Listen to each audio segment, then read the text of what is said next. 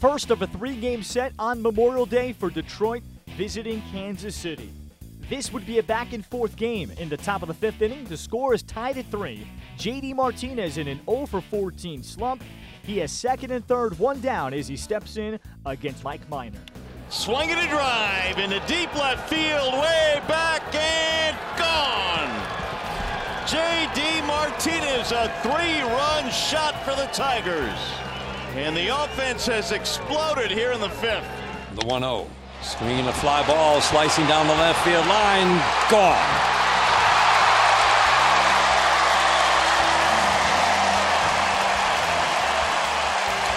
Eric Hosmer with number 5. It's a 2-run home run.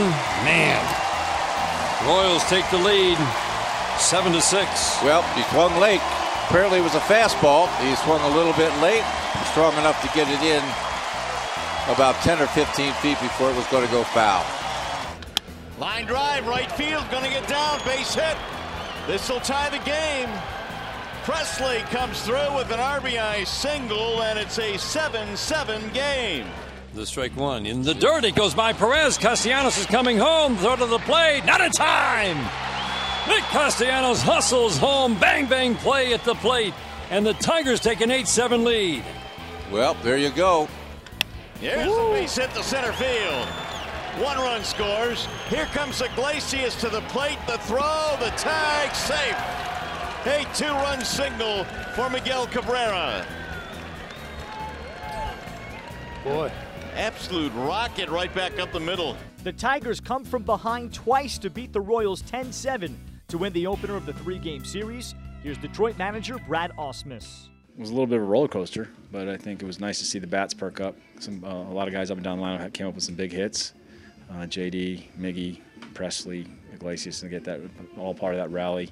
Justin Upton, get that thing going. So that was the real bright spot, was the offense perking up. How long have you been waiting for an inning like that to be able to put up a crooked number to maybe alleviate some of the pressure?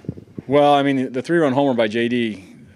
certainly capped off a good inning and alleviated a little bit of the pressure, but the Royals fought their way back into it. Daniel Norris, what was how would you assess his performance as a whole?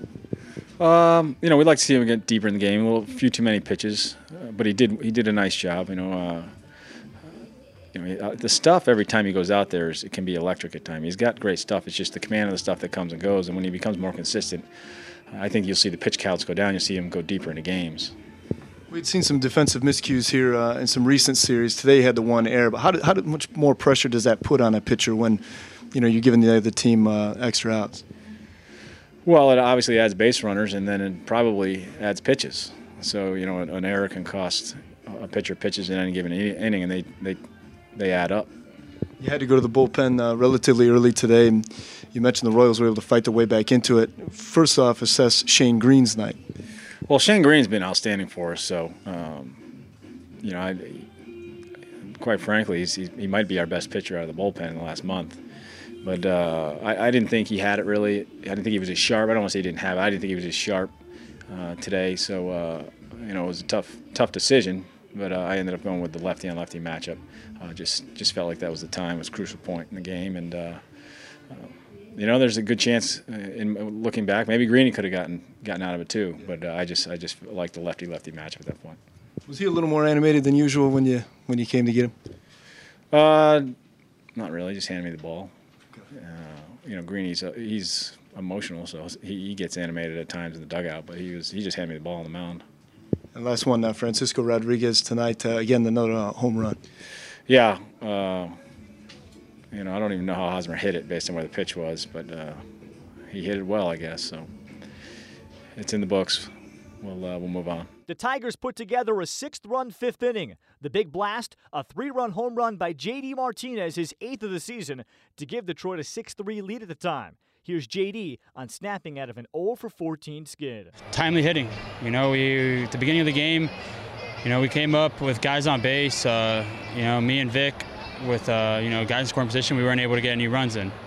Then second time around, same situation kind of came up, guys on base, and we were able to capitalize that at, that time.